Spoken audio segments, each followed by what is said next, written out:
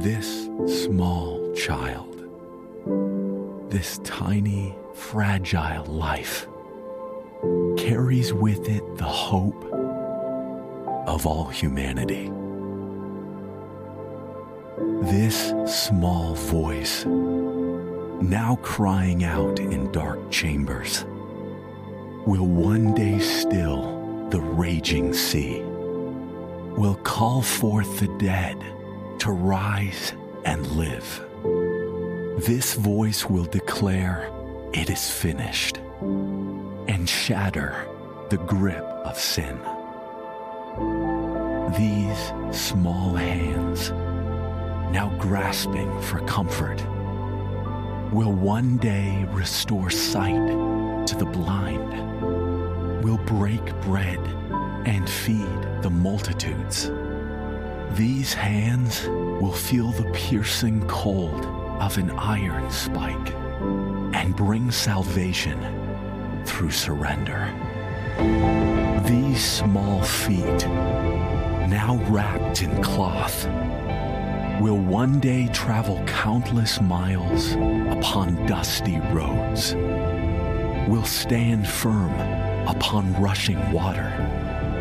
These feet will crush the snake's head and step forth from an empty tomb victorious.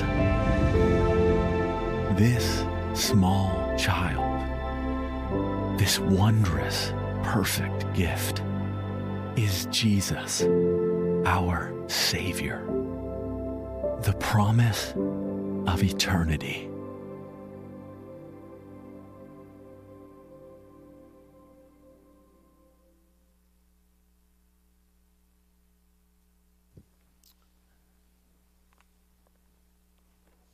Good morning, Grace. Well, if you get to listen to that voice all the time, man, I could be snoozing really well. Well, I hope you had a great Christmas. You have 364 days or so to prepare for the next one, all right? And aren't we thankful that our Lord has come? A lot to be thankful for. I wanted to read some scripture today. We'll be dealing with some of this in 1 Peter today, but I'd like you to take your Bibles and go to 1 Peter chapter 1.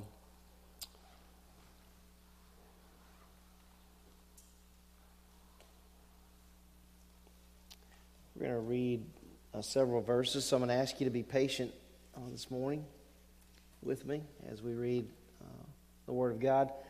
Chapter 1, verses 3 through 21. And so I'm going to ask you to stand.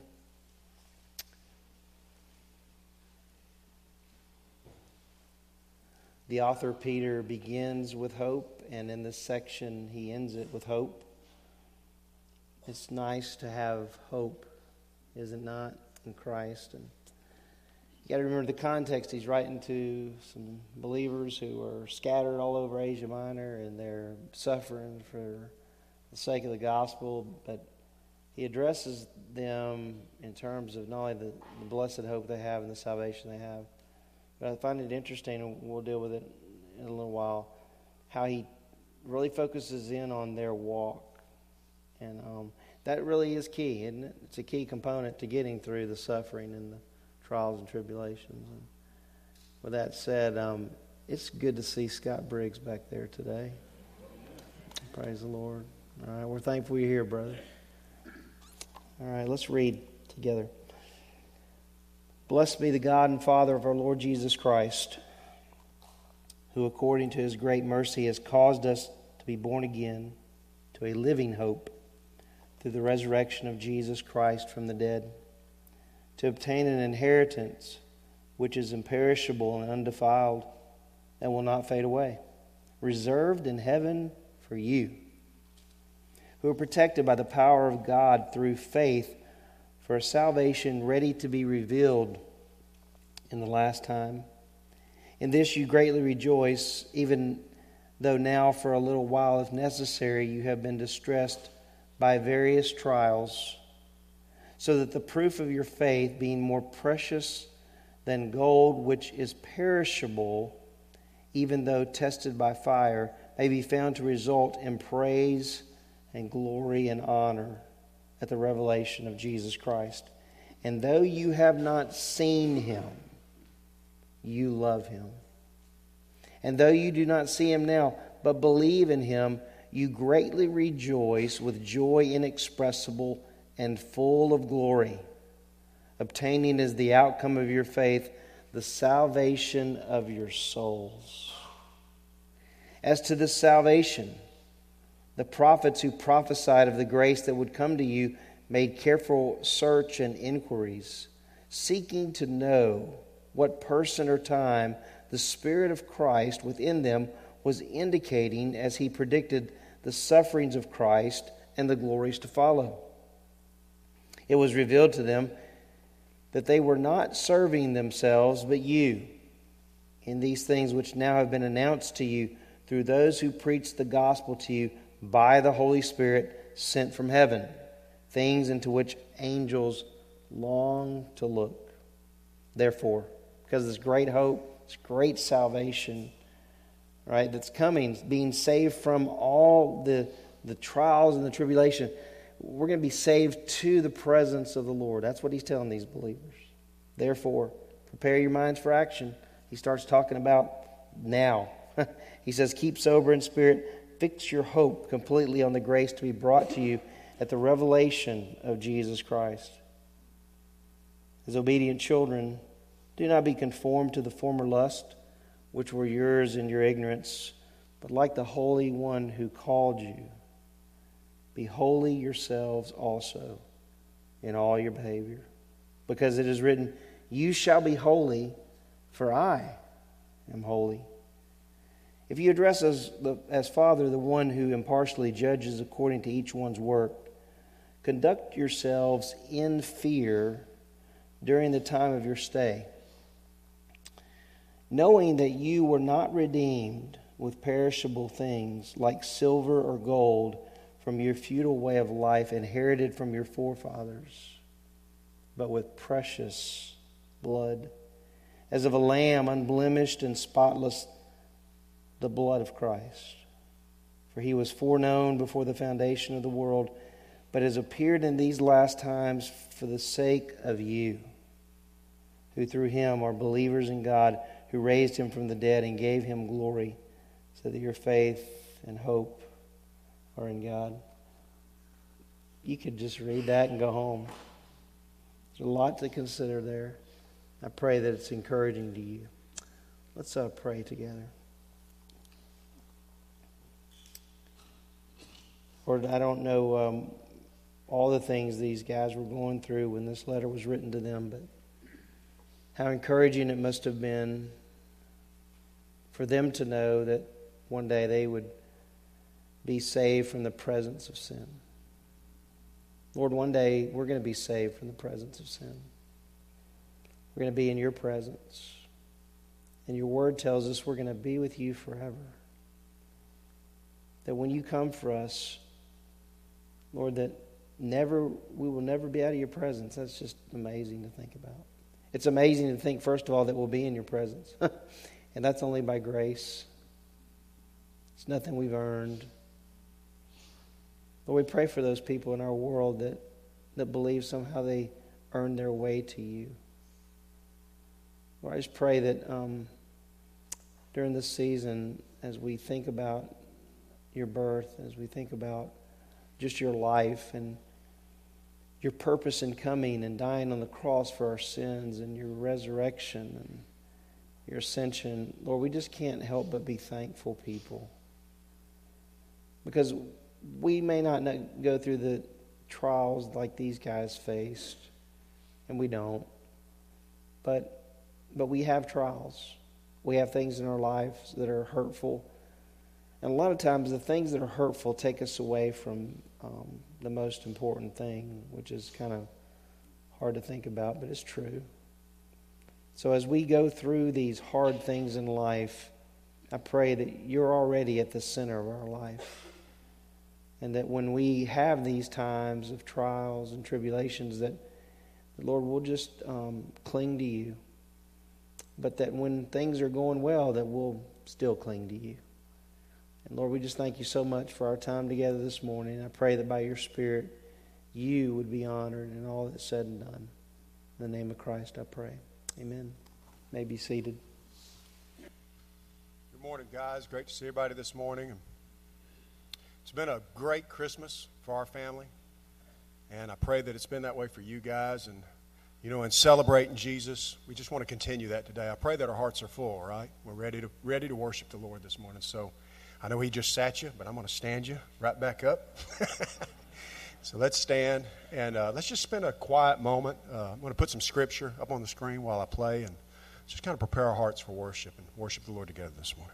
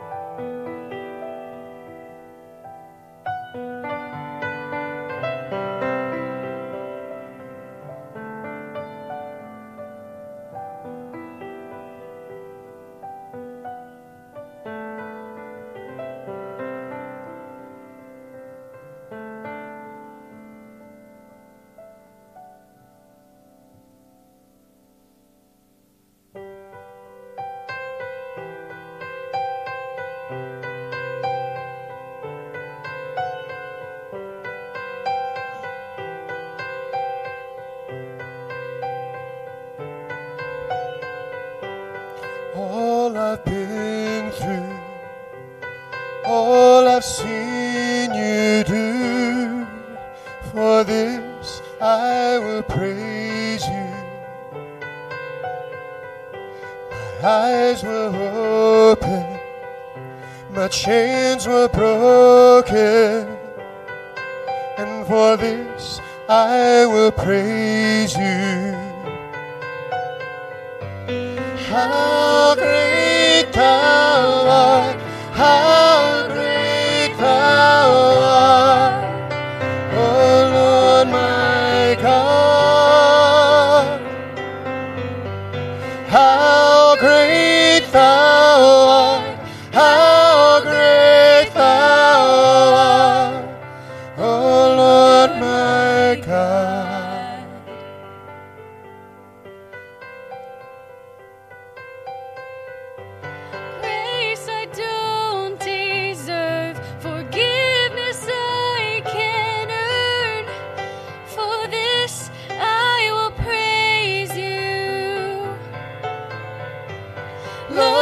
Conquers all, love that makes me whole.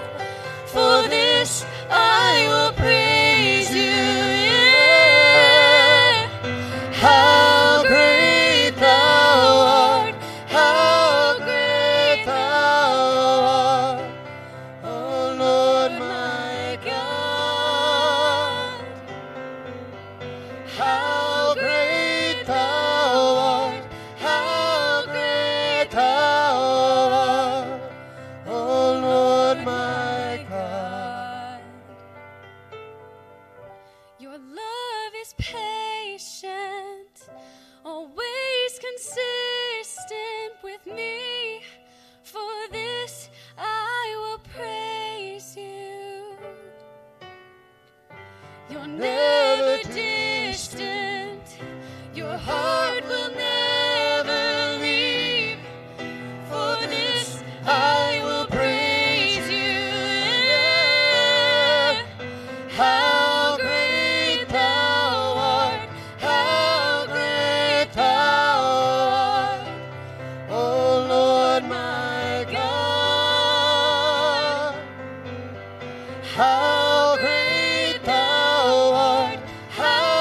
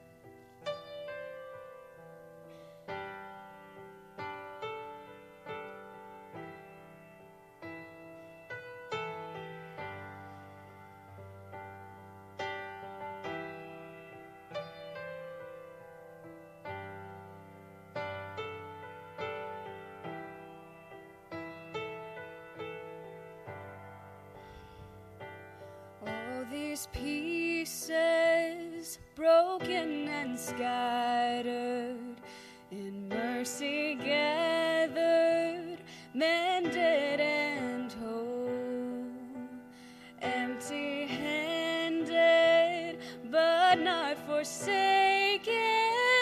I've been set free. I've been set free. Amazing grace, how sweet the sound that saved a wretch like me. Oh, I once was lost, but now I am found. Was blind, but now I see. Oh, I can see you now. I can see the love in your eyes, laying yourself down, raising up the broken to life.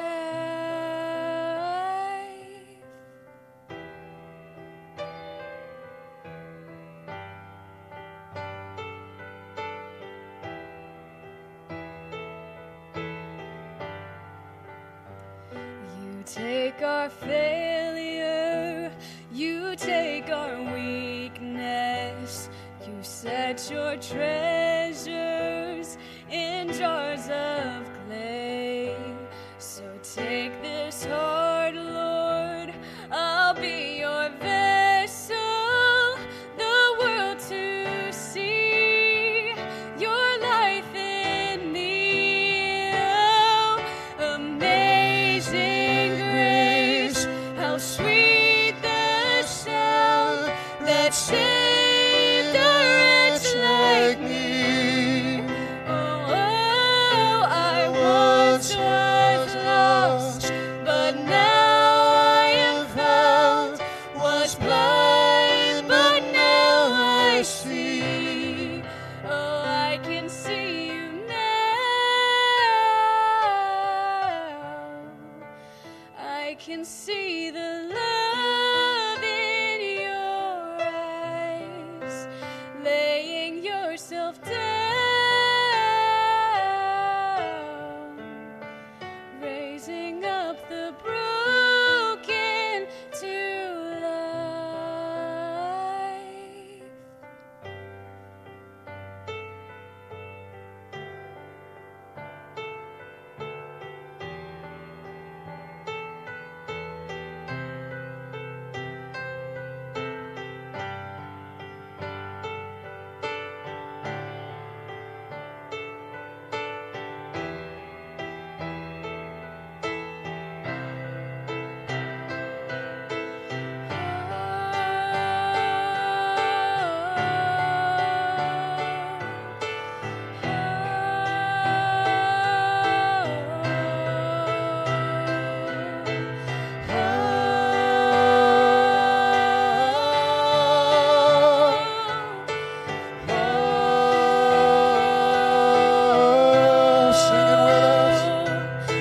Amazing grace, how sweet the sound that saved a wretch like me.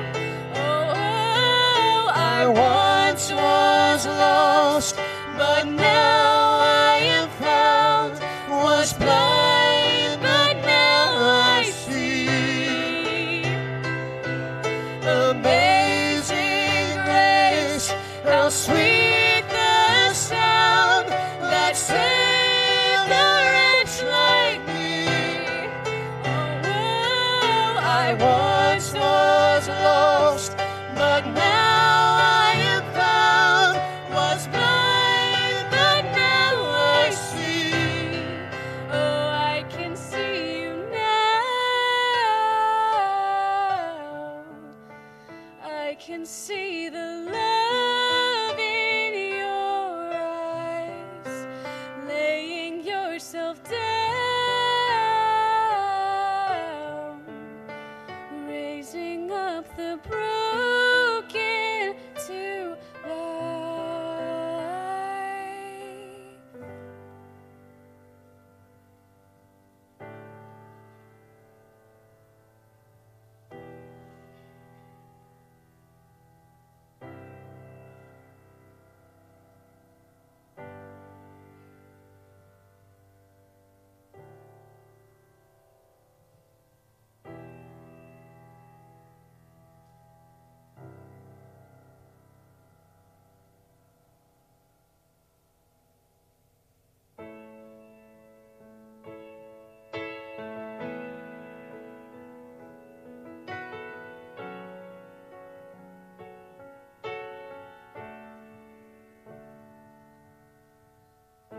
God spoke his love to us as never was heard. Offered salvation in one final word. It was Jesus. Jesus. It was Jesus, Holy One.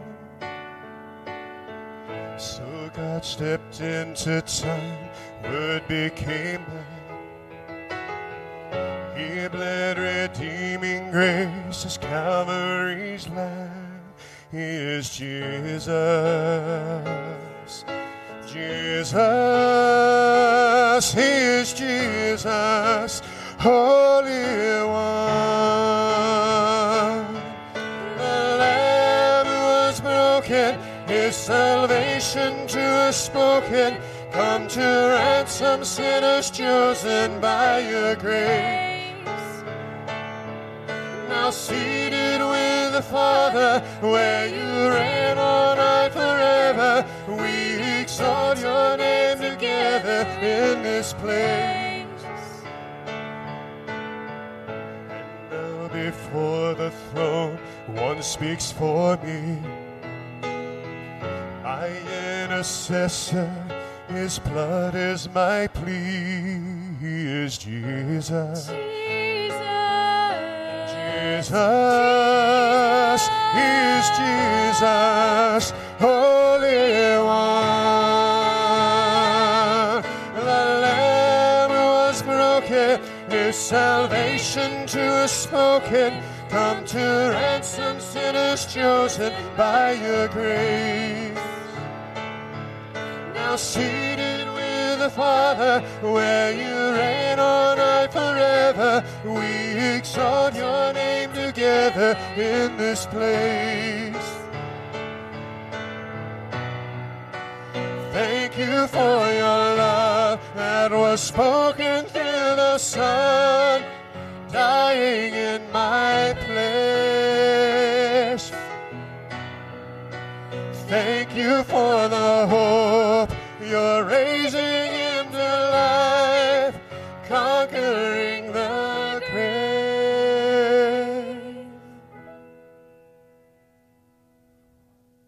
One day the trump will sound, calling your own, and coming through the clouds to carry us home will be Jesus. Jesus is Jesus, Holy One. The Lamb who was broken, His salvation to us spoken, come to ransom sinners chosen by your grace. Now seated with the Father, where you reign on high forever, we exalt your name together in this place. Jesus, Jesus is Jesus, Holy One. Jesus, Jesus is Jesus, Holy One. You guys can be seated.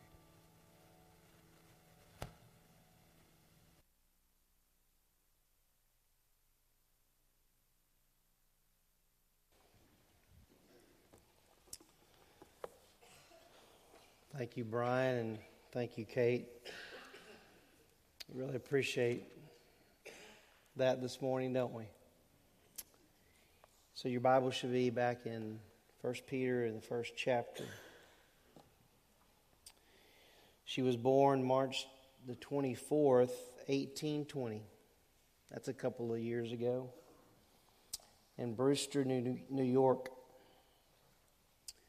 She was blind from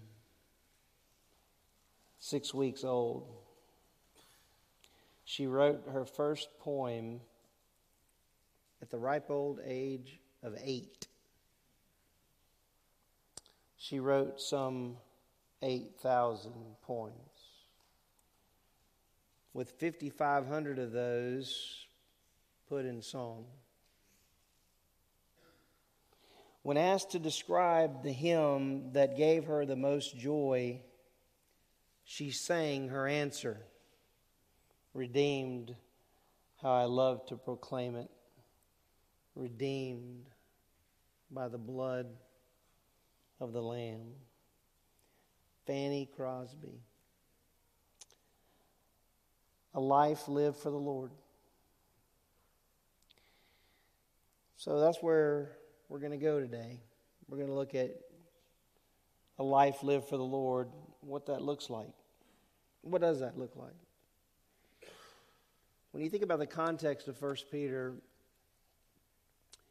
you come to understand and appreciate that these believers were scattered, scared, suffering. Now, if you were to write a letter to them knowing they were scattered, scared, and suffering, are you really going to tell them how to live the Christian life? Are you going to go there? Are you going to be what would to some appear to be harsh words? Because they are in some ways very difficult to hear for that audience. And I don't think it's any different today for us.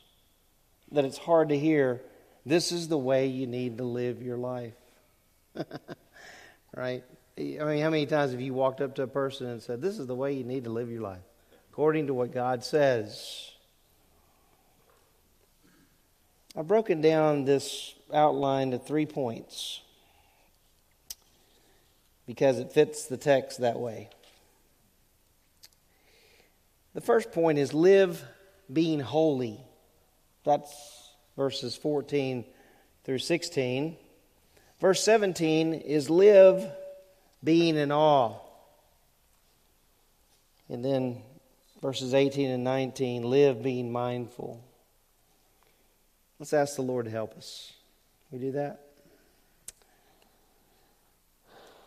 Lord, I know I need your help this morning, and all of us need your help. Help to understand what it is you have for us as we open your word together and as we see what you gave to believers to encourage them and yet to exhort them and challenge them.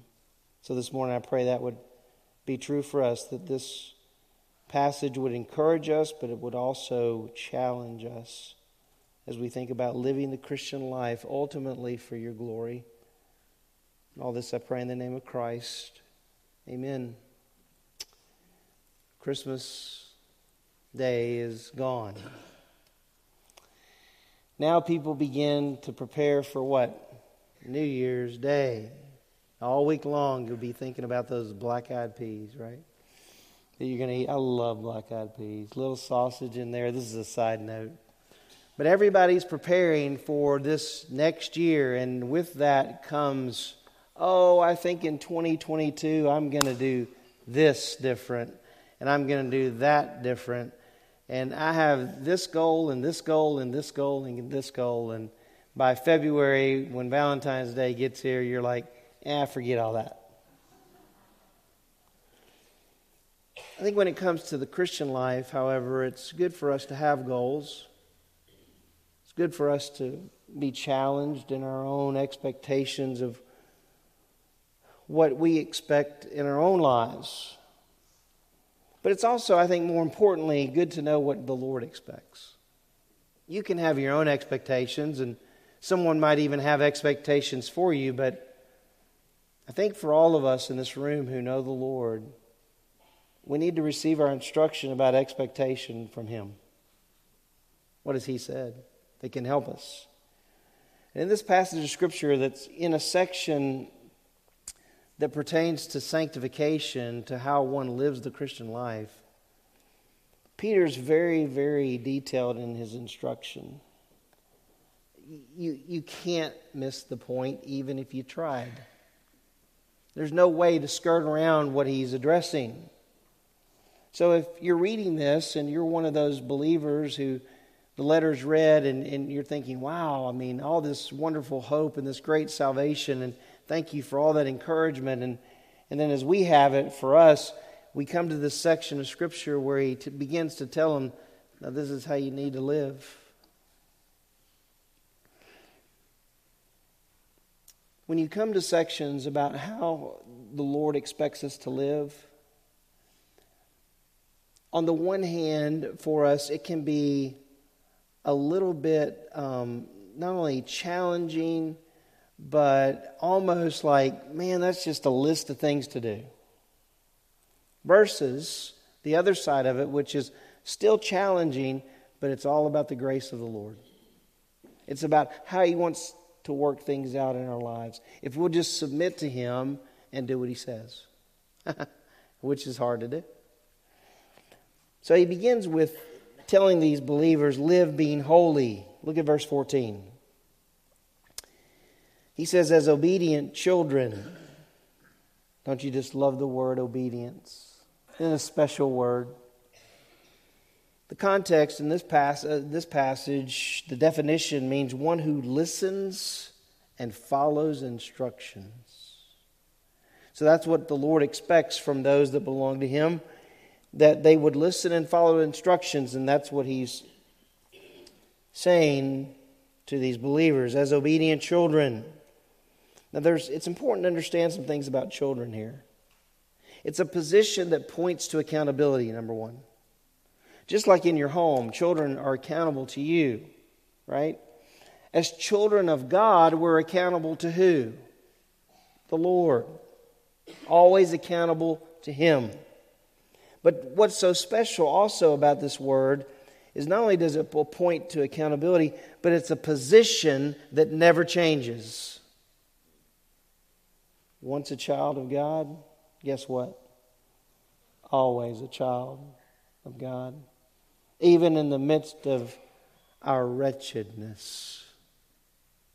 Isn't that good to know? That even in the midst of our wretchedness, and we're going to find out that some of that was going on with these guys. Even in the midst of our wretchedness, I'm still His child. I think sometimes, you know, how the enemy is, you know, he's, oh, you've done this 100 times. Well, you're not God's child. Has that ever happened to you? Where you thought, man, Lord, how far does your grace extend? It's grace upon grace upon grace upon grace. None of us deserve salvation. None of us do.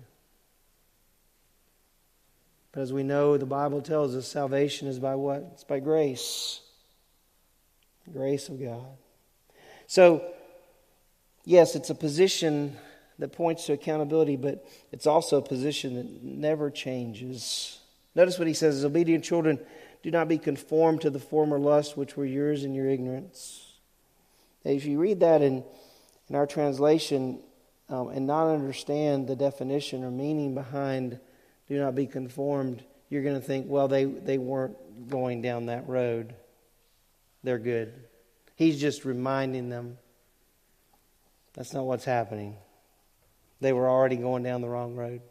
They were already going down that road. Now, you missed that in your translation, don't you? You wouldn't have any idea. But when you read the original, it's in present tense, meaning they were going down that road. They were reverting back to the old ways. Doesn't mean they didn't believe. They just weren't acting like they believed. Isn't it easy to get going down that road? Do you agree with that? Easy to go down that road. In fact, in the book of 1 Corinthians, you can turn there because you're going to need to turn there and keep your finger there. In the book of 1 Corinthians, Paul reminds us of what can happen to believers.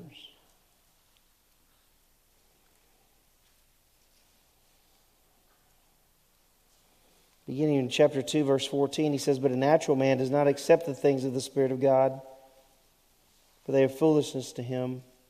He cannot understand them because they are spiritually appraised. But he who is spiritual praises all things, yet he himself is appraised by no one. For who has known the mind of the Lord that he will instruct him? We have the mind of Christ. So he's reminding these guys, this is very, very critical in the context. He's reminding them as spiritual people, right? As those who know the Lord, he's saying, look, spiritual people have the mind of Christ. So everyone who's in Christ has the mind of Christ. Doesn't mean that we're always living like we are believers, but we do have the mind of Christ. We are different. So he talks about the natural man who doesn't know the Lord. He talks about the spiritual man. And then verse 1 of chapter 3, he says, and I, brothers, could not speak to you as to spiritual men. Well, hold on a second. Notice back in verse 16, but we have the mind of Christ. Who's we? Paul and them. So we have the mind of Christ. When you come to Christ, you have the mind of Christ. But he says to them then in verse 1, I couldn't speak to you as spiritual men, but as to men of flesh, as to what? Infants in Christ. They're believers. He says, I gave you milk to drink, not solid food, for you were not yet able to receive it. Indeed, even now you're not yet able, for you are still fleshly. For since there is jealousy and strife among you, are you not fleshly? Are you not walking like mere men? What's the answer to that? Well, yeah, that's what they were doing. And he tells us even what was going on. Some say, I'm of Paul, some of Apollos, some of Peter. There's division. Sin happens in the body. Sin happens in our lives as individuals. And so as Peter is writing this letter, he's saying to them, in essence, don't keep going down that road. Don't go back. Don't be conformed to the things that were yours. Notice what he says in 1 Peter, which were yours in your ignorance when you didn't know the Lord. So it's very important that we understand what Peter's doing here. He's saying, in essence, stop going down that road. You're already going down it. But live being holy, which he tells us in verses 15 and 16. He says, do not be conformed to the former lust or cravings, is the word there, which were yours in your ignorance, but like the Holy One who called you.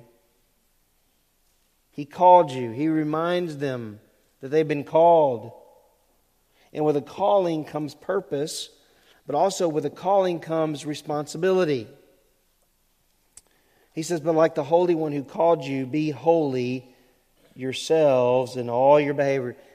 That word holy means to be separate. Be separate yourselves in all your behavior. That's what he's telling these believers. Be separate. You be separate from the world in your actions. You be separate from the world in your attitudes. Even in the midst of suffering. You do that. So it means to be separate.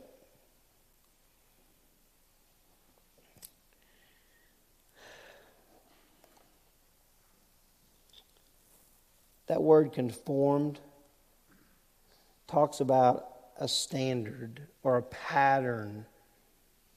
And it refers to the world. So the world's standard and the world's pattern is this. The God, listen to me, and this is very important. The God of a majority of people in the world is themselves. Versus our God, who is the Lord Jesus Christ. So he's saying to them, don't go back to that pattern. But, like the Holy One who called you, you be holy yourselves. And notice the little preposition or phrase, in what? All your behavior. That's what he's telling them. You be holy, you be separate in all your behavior. Because it is written, you shall be holy, for I am holy. That's the expectation that the Lord had for these believers. Is the same expectation today for believers? Answer? Yeah, it is. So that means in practice that we have to be very careful when we're walking the Christian life.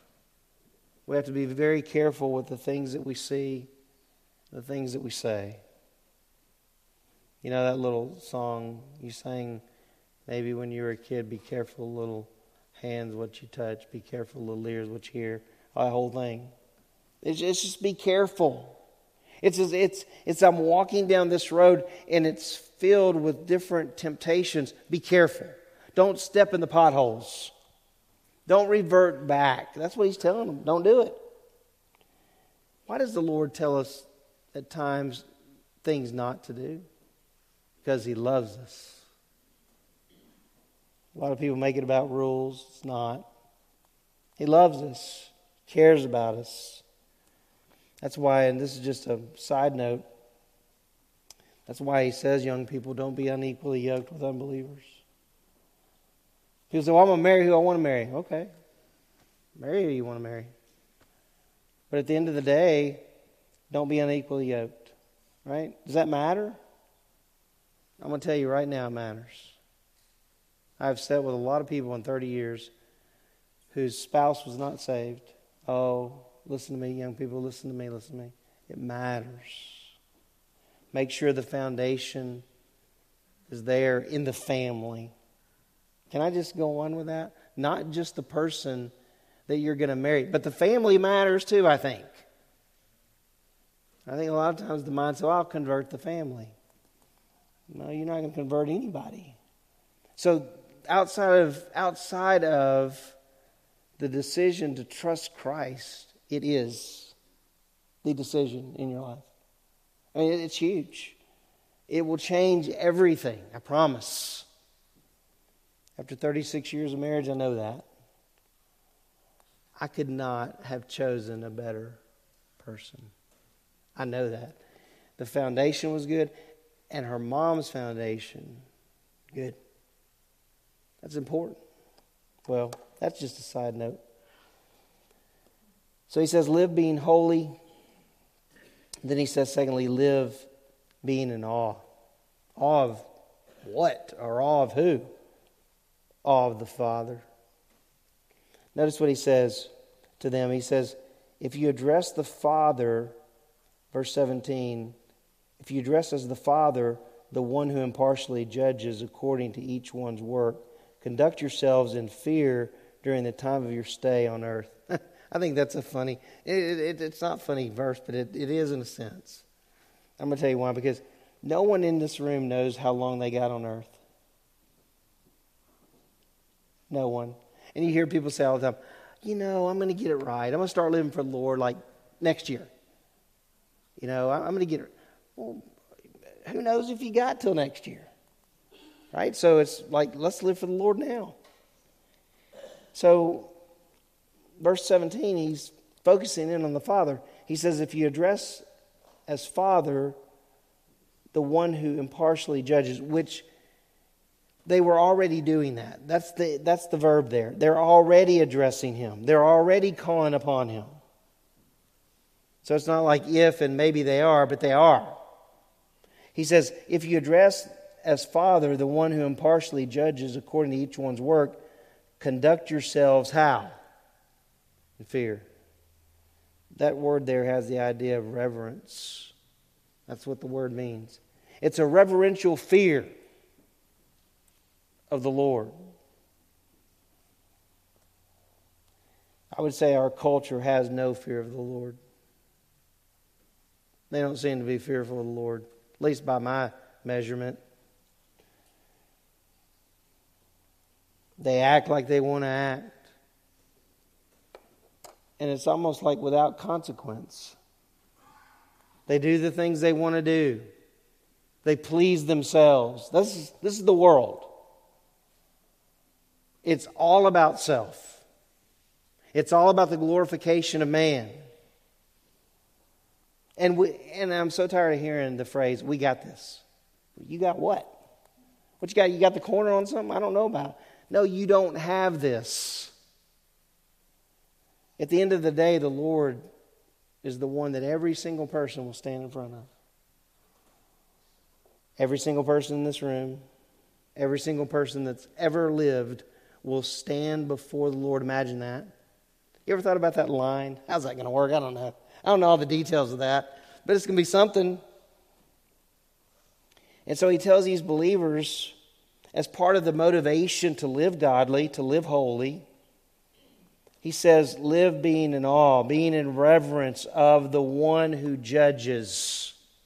And notice that little word there, impartially, without respect of persons.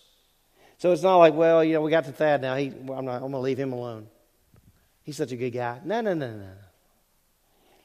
And here's something important for you to understand, young people and adults, that there are two judgments. One is the Bema Seat judgment, and what is the Great White Throne judgment as it relates to the future. There's several judgments, but these are two that we want to talk about. The Great White Throne judgment is for those who do not belong to the Lord.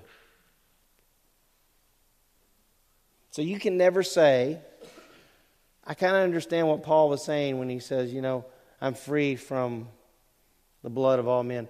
Because I'm telling you right now, so you can't walk out going, well, I didn't know this.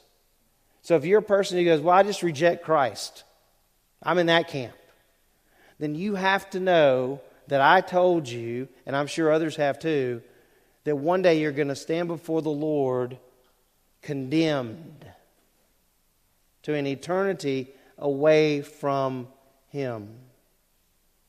That sounds cruel to a lot of people. But when you think about it, you and I who are in Christ, we understand this whole grace thing. And I am no better than the person that's sitting next to me. I don't deserve heaven. I've been given heaven by the grace of the Lord Jesus Christ. That's how I have it. So a person says, well, he's just better. He's a preacher. She's a missionary. No. That's not how it works. If you're in Christ, you're going to be at the Bema Seat. But if you're away from Christ and you've rejected Him, you're going to be at the Great White Throne judgment. That's the truth. And I'm sorry, but I'm telling you what's true. And just so that you know it's not just my words, I want you to listen to me. It says, then I saw a great white throne and Him who sat upon it, from whose presence earth and heaven fled away, and no place was found for them. And I saw the dead, the great and the small, standing before the throne. And books were opened, and another book was opened, which is the book of life. And the dead were judged from the things which were written in the books according to their deeds. And the sea gave up the dead which were in it, and the death and Hades gave up the dead which were in them. And they were judged, every one of them. So that's all man who's rejected Christ.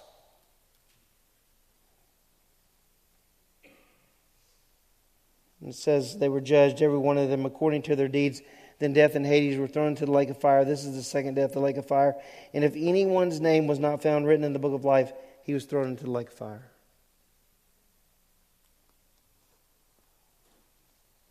It's a real place. So I'm warning you who've rejected Christ. I love you. I would love nothing better. Maybe you've rejected Christ for 30 years or 50 years or 20 years. I would love nothing more today than for you to come to me and say, I want to know Christ. I understand I'm a sinner and I'm in need of a Savior. And I understand, you know what? He died for me. Imagine that. He spread out His arms for me.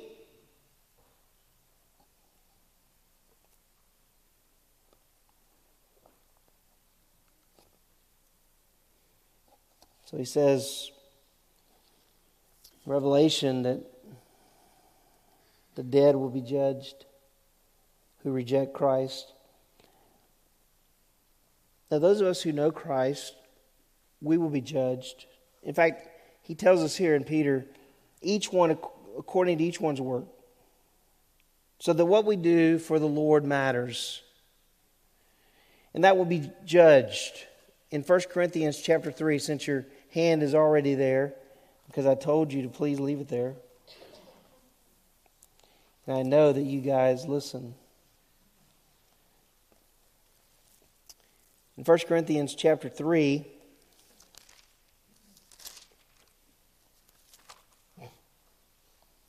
tells us about the Bema Seat judgment. Now, before I read that, I want to read something in 2 Corinthians. You just keep your finger there. The Apostle Paul writes this, "Therefore, we also have as our ambition, whether at home or absent, to be pleasing to Him. For we must all appear." I love the way that Paul writes. So he's confirming, in essence, that he's writing to believers because he's saying, we all must appear. Me and you must appear before the judgment seat of Christ, the Bema Seat, so that each one may be recompensed for his deeds in the body according to what he has done, whether good or bad. This judgment of the Lord upon His church is not a judgment to condemnation, but it's judgment.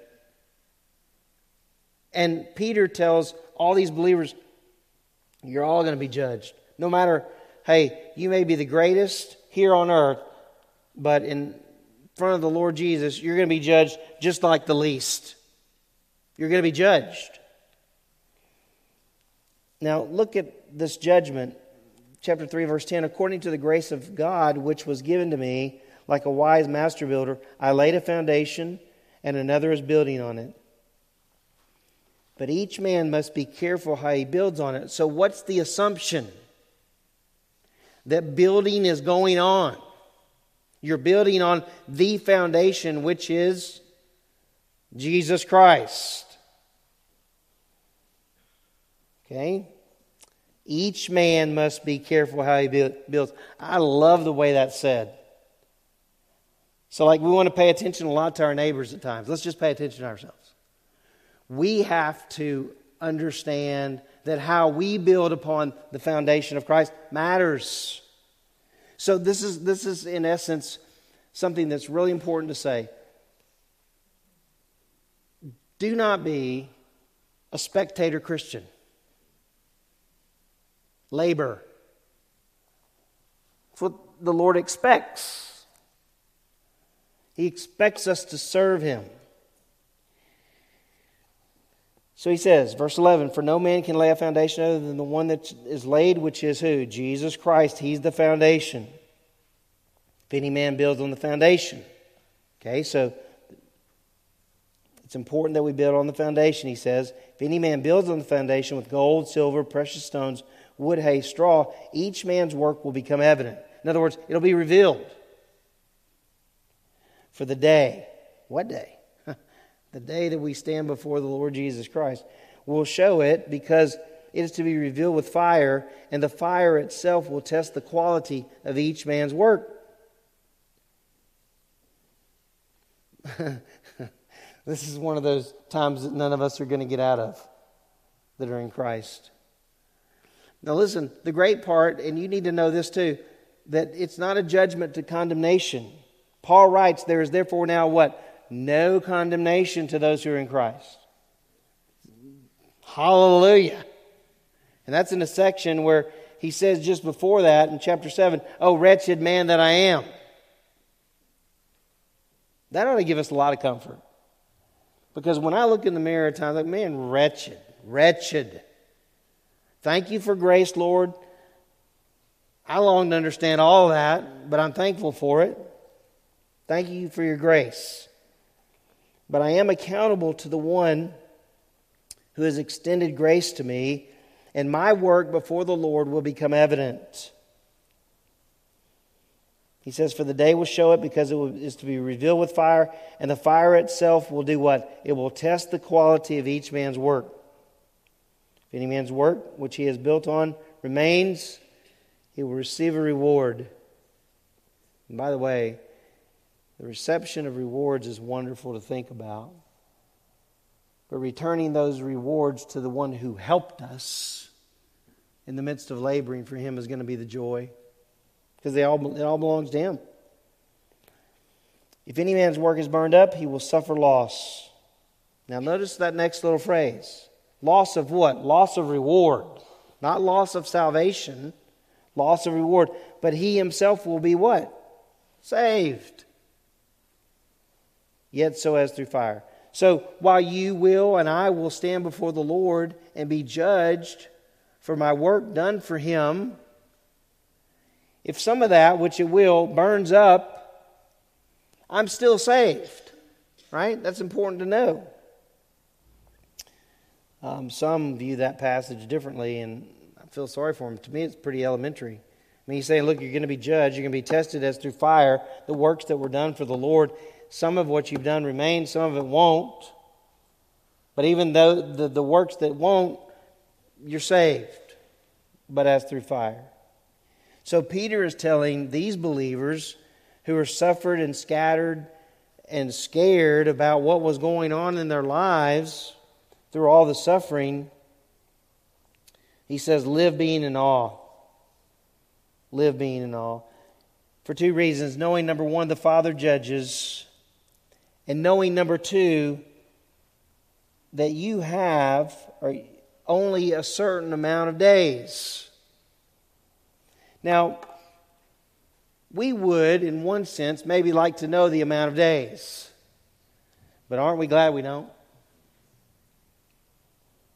See, we don't go, well, the average person lives to be 72 to 74.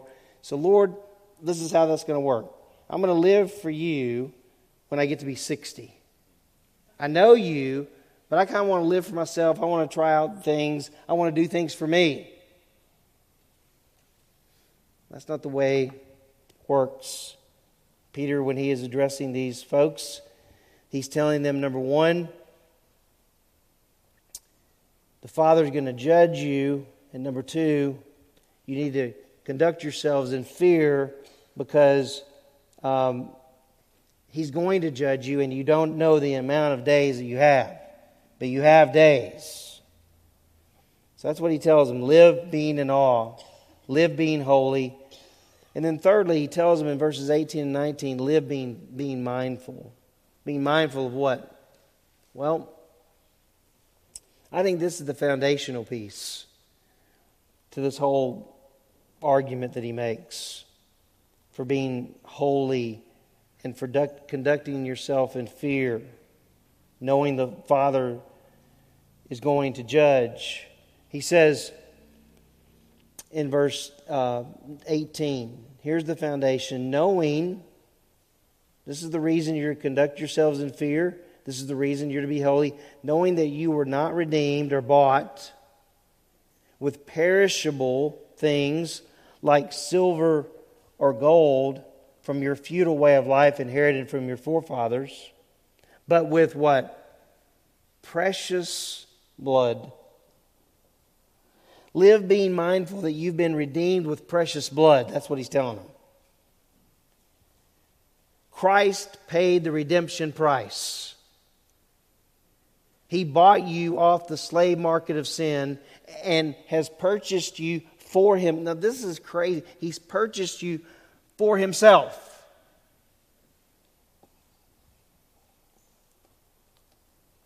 You were not purchased, he tells these believers, with things that don't last. You were not purchased with short-lived things. You were not purchased with things that decay. But you were purchased with the precious blood. Notice what he says, verse 19, as of a lamb unblemished. That means without spot. And spotless, meaning without defect. You were purchased with the precious blood of the Lamb.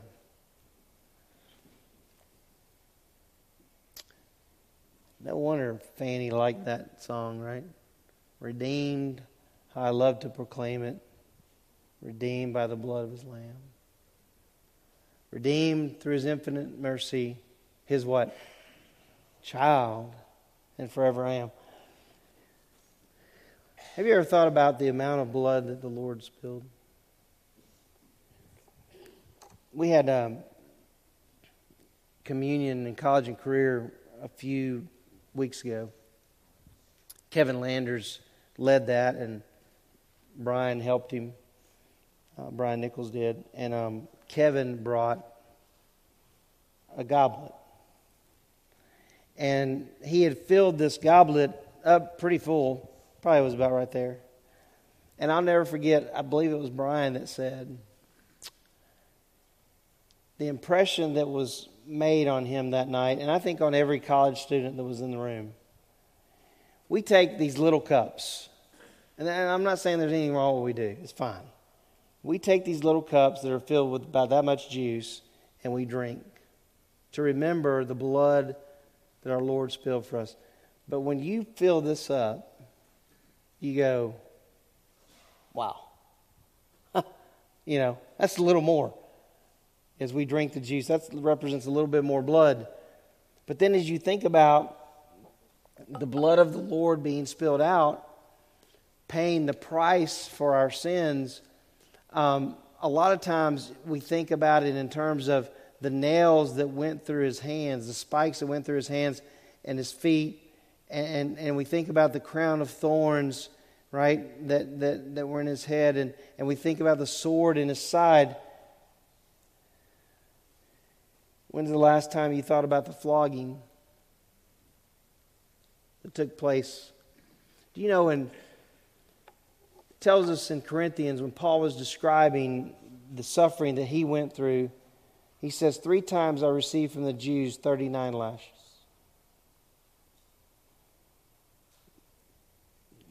The Jews did scourge, but when they did, the requirement was they could not go over 40.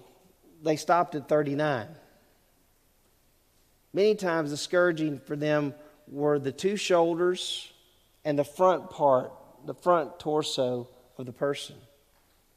So you had the shoulders being whipped and the front part, but they would stop at 39 so as not to go over 40. But the Romans, did they have that law? No.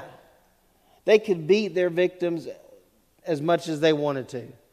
And when they had their whip, it had metal balls, it had metal pieces, it had teeth of animals that were on the whip, and they would take that whip and they would drive it into the flesh, and they would rip that flesh to where even the insides of people were exposed.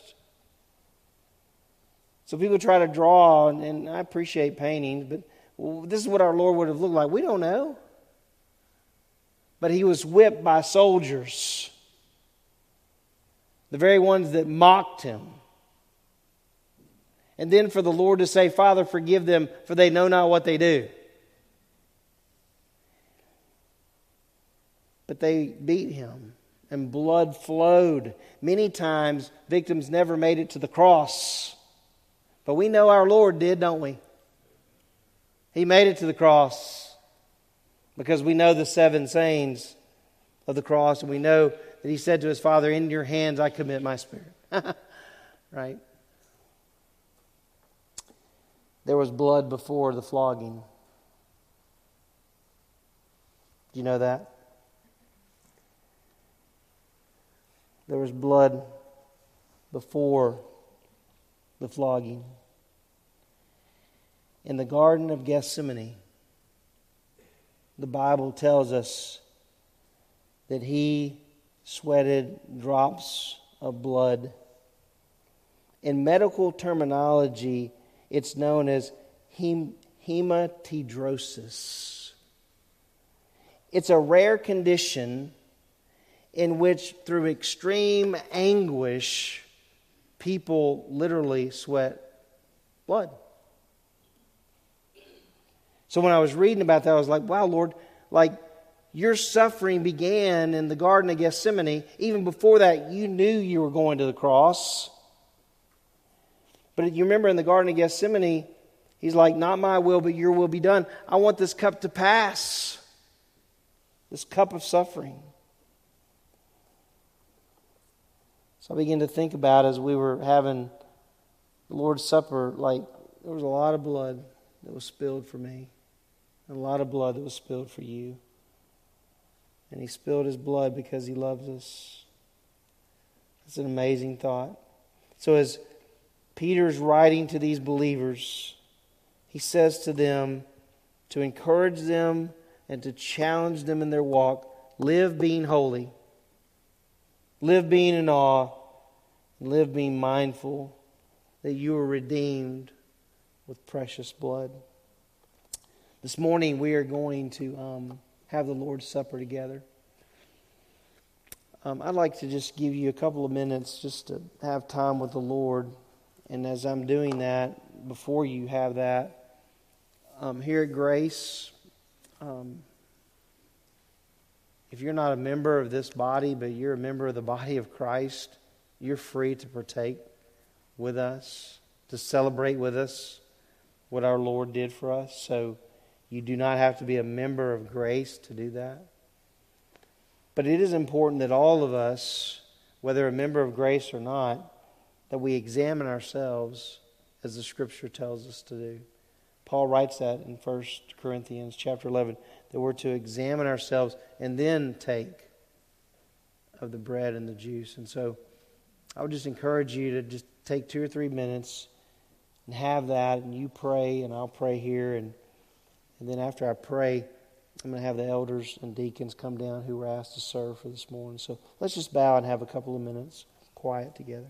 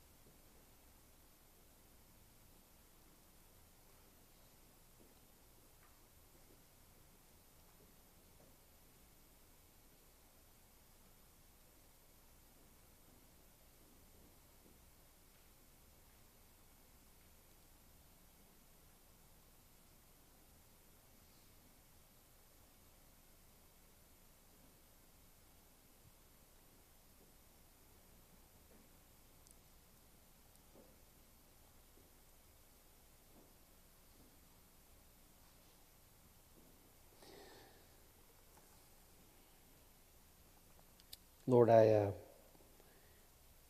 just thank you to know that you were willing to pay the price for me. Lord, I know that there's even discussion about whether that was truly blood that was sweat of blood that was in the Garden of Gethsemane or not. I don't know. I just know as I study that certainly it's a good possibility that was going on because of the agony, the anguish that not only you would have to endure, Lord, from the cross, but to be separated from your Father, which had never happened. That kind of anguish, that kind of grief, Lord, I'm not familiar with. I'm thankful, Lord, that you took my place. I deserve the cross, and yet you took it. Lord, help us never to grow weary of hearing that. Because without your shed blood for us, dying for us, there is no hope. So we want to say thank you. Thank you that we have hope. Thank you that not only did you pay for our sins on the cross, and not only were you buried, but you rose again the third day according to the Scriptures. You were witnessed by over 500 witnesses. And then you ascended to the Father, and you're at His right hand and waiting to come receive your church. So, Lord, for us today really is a celebration because you didn't remain in the grave.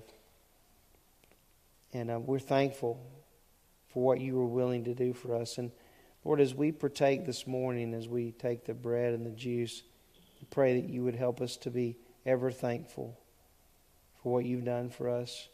And may our worship be acceptable to you in Jesus' name. Amen. I'm going to ask the elders and deacons if they'd come forward.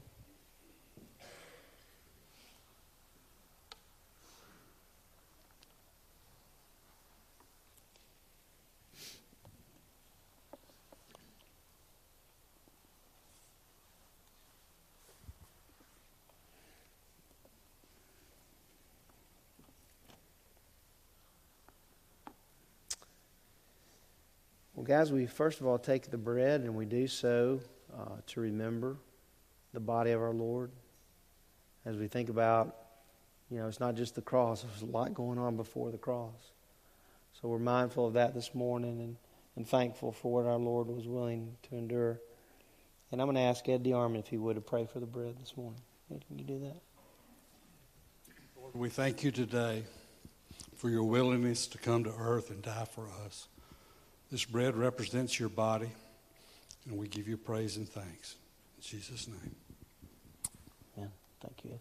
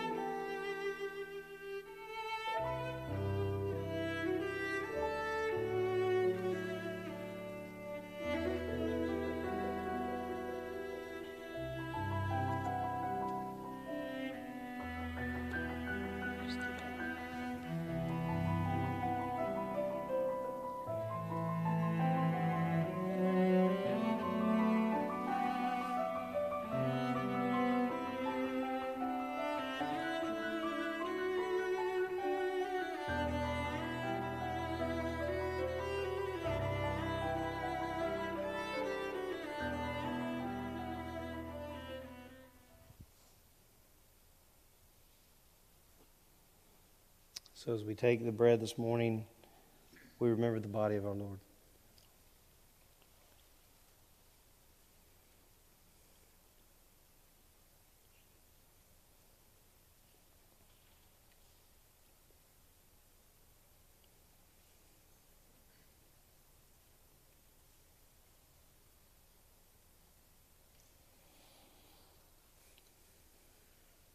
Steve, would you pray for the cup for us?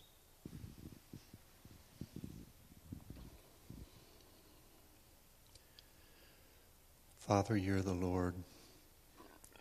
You know everything.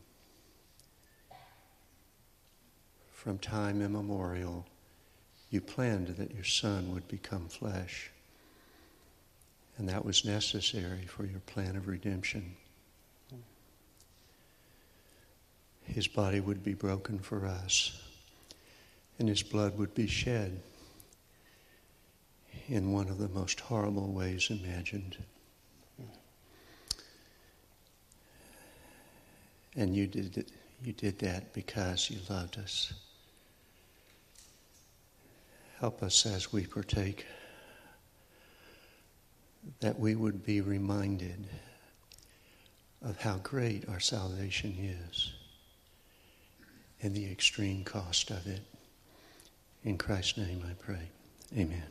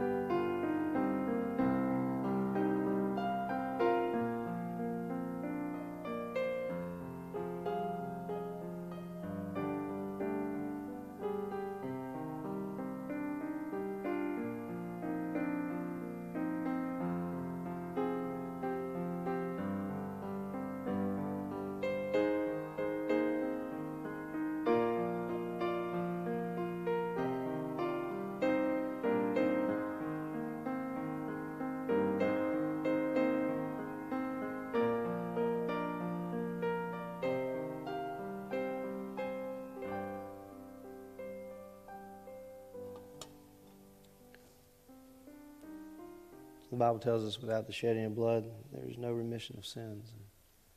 So as we take this cup today, it does represent for us the blood that our Lord shed on our behalf because of his great love for us. Let's take it together.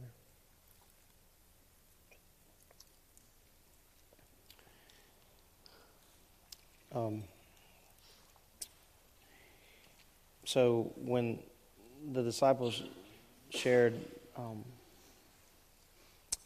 supper with the Lord, Passover supper, it says that they sang a hymn and then went to the Mount of Olives. And so I thought we could sing. That'd be all right? And even if it's not with you, I guess I could sing it by myself. Wouldn't want to. But I want to do two things. I want to sing this song, the first and last verse of Amazing Grace. And then have a short time we want to have praying for Sarah and Emily. Their time as missionaries. They're our missionaries. So we want to celebrate them and pray for them today. So let's sing. Let's stand and sing. First and last verse of Amazing Grace. I'll do like Dr. Talley told us in pastoral theology. He said, men, if you're ever asked to sing, you just wave your arm like that. So I'm not going to wave my arm. That was back in the day. I got to tell you this quick story. So I went and preached. Some of you may have been familiar with the church. I don't even know if it still exists. But I preached at Sun Valley Church of the Brethren out here in Center Point somewhere, I think it was. And I get to the church, and Reverend Blunt, Reverend Blunt, we're glad to have you here today. I think the average age of the congregation was 75. But I get there, and he said, we're glad you're here, and we've got the service all planned out for you. And I said, that's great. And he said, have you decided on the hymns you're going to lead today? And I'm like, hey. No one told me about this, so I did like that. But let's sing the first and last stanzas of Amazing Grace. Ready? Amazing grace, how sweet the sound that saved a wretch like me. I once was lost, but now I'm found. Was blind, but now I see. When we've been there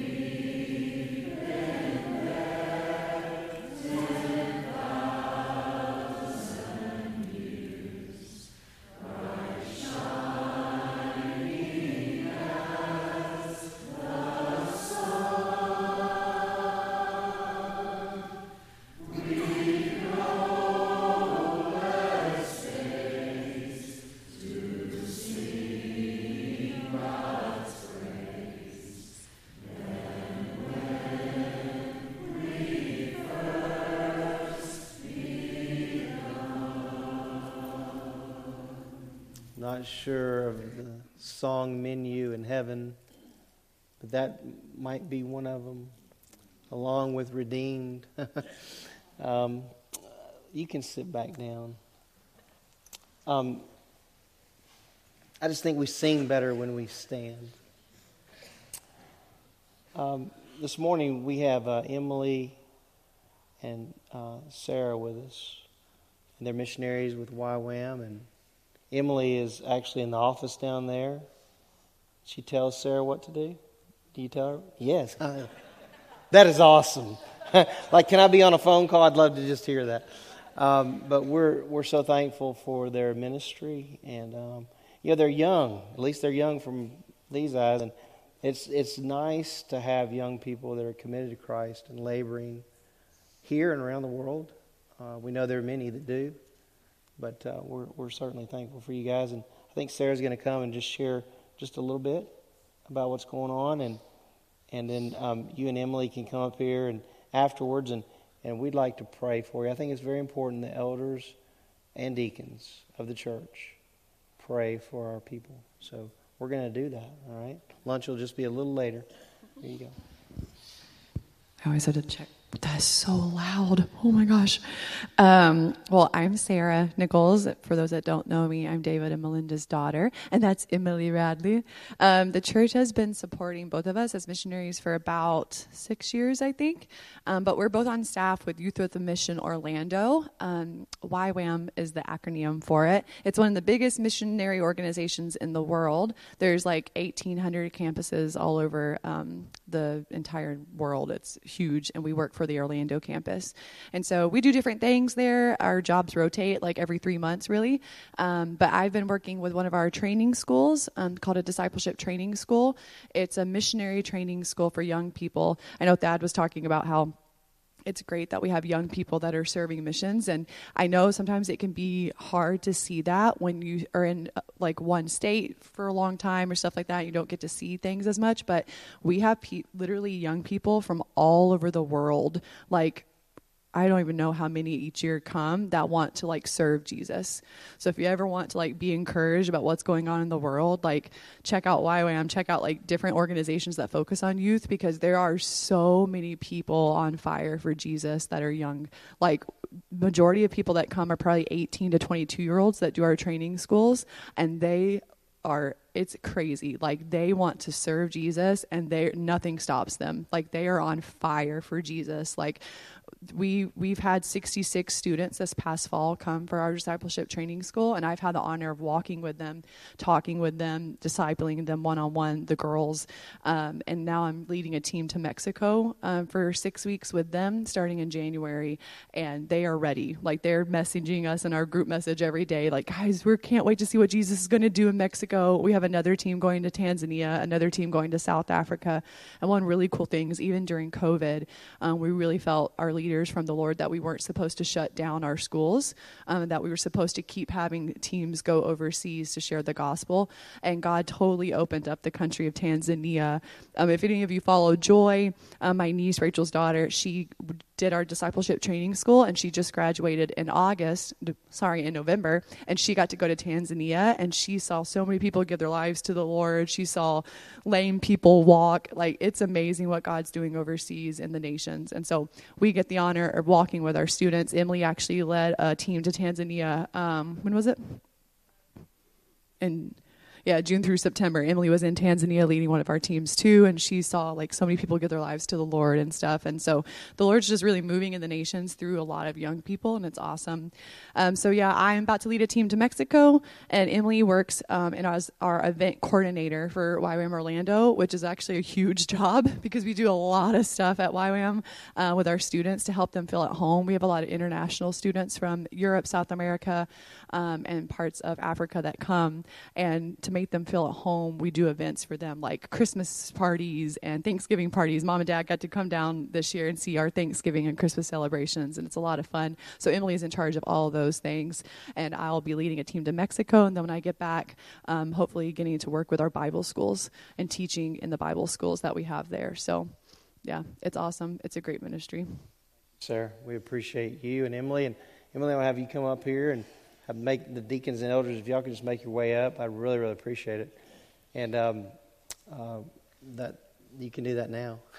And the deacons and elders. And we want to pray for these guys, especially as Sarah goes off. I was going to say, not only was Joy in that this past fall, but one of our own, I consider her still my kid, Kelly Lett, was at YWAM, and Kelly is thriving. She loves it. She's doing so well. She's going to South Africa with her team, and I've had multiple leaders come up and talk to me about Kelly and been like, we love her. Like, she loves the Lord, and she has such a drive to like see Jesus in the nation. So she's great.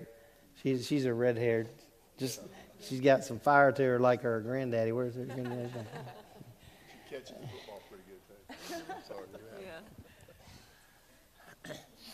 I'm going to have one of our elders, Eddie Bradley, pray for us today, and just pray for Sarah and Emily and Joy and for Kelly and all of them as they go around the world and share the gospel. Would you do that, Eddie? And when Eddie is finished, then you'll be dismissed, all right? Father, we're so grateful for the salvation we enjoy through the work of Christ and the faith we have to trust in the work that He's done for us. We're also so grateful, Father, to be able to participate in the work you have here through the spreading of the gospel, supporting those who go, and encouraging those around us. I pray that you, first of all, will continue to impress upon us the need, the commandment to spread the gospel in our own lives, to be ready and willing to tell others of the salvation in Christ. We thank you too, Father, for those that are willing to spend 100% of their lives in a commitment to missions abroad and in this area. And Father, I thank you for YWAM, the organization, and the encouragement and the teaching that it gives to those who want to serve Jesus. We thank you that Sarah and Emily are here with us, and others who have been part of or participated with YWAM. And Lord, we just ask your blessing. We pray that as the fields are ripe for harvest, that their work will produce new believers, new children for you, who are trusting in the work of Christ alone for their salvation. I pray, Father, that you meet the needs of those who are going out like these. We pray that you will supply their physical needs, their financial needs, their emotional needs, the fellowship needs they have, and especially their need to have that relationship with you in a very close way, so that they're more easily able to follow the steps that you have laid out before them. We pray, Father, that we look forward and give praise to you for the kingdom that's coming, for all the lives that will be saved and redeemed by you through the blood of Christ. We praise you, we lift you up, and we look forward to what you will continue to do in Christ's name and for your glory. Amen.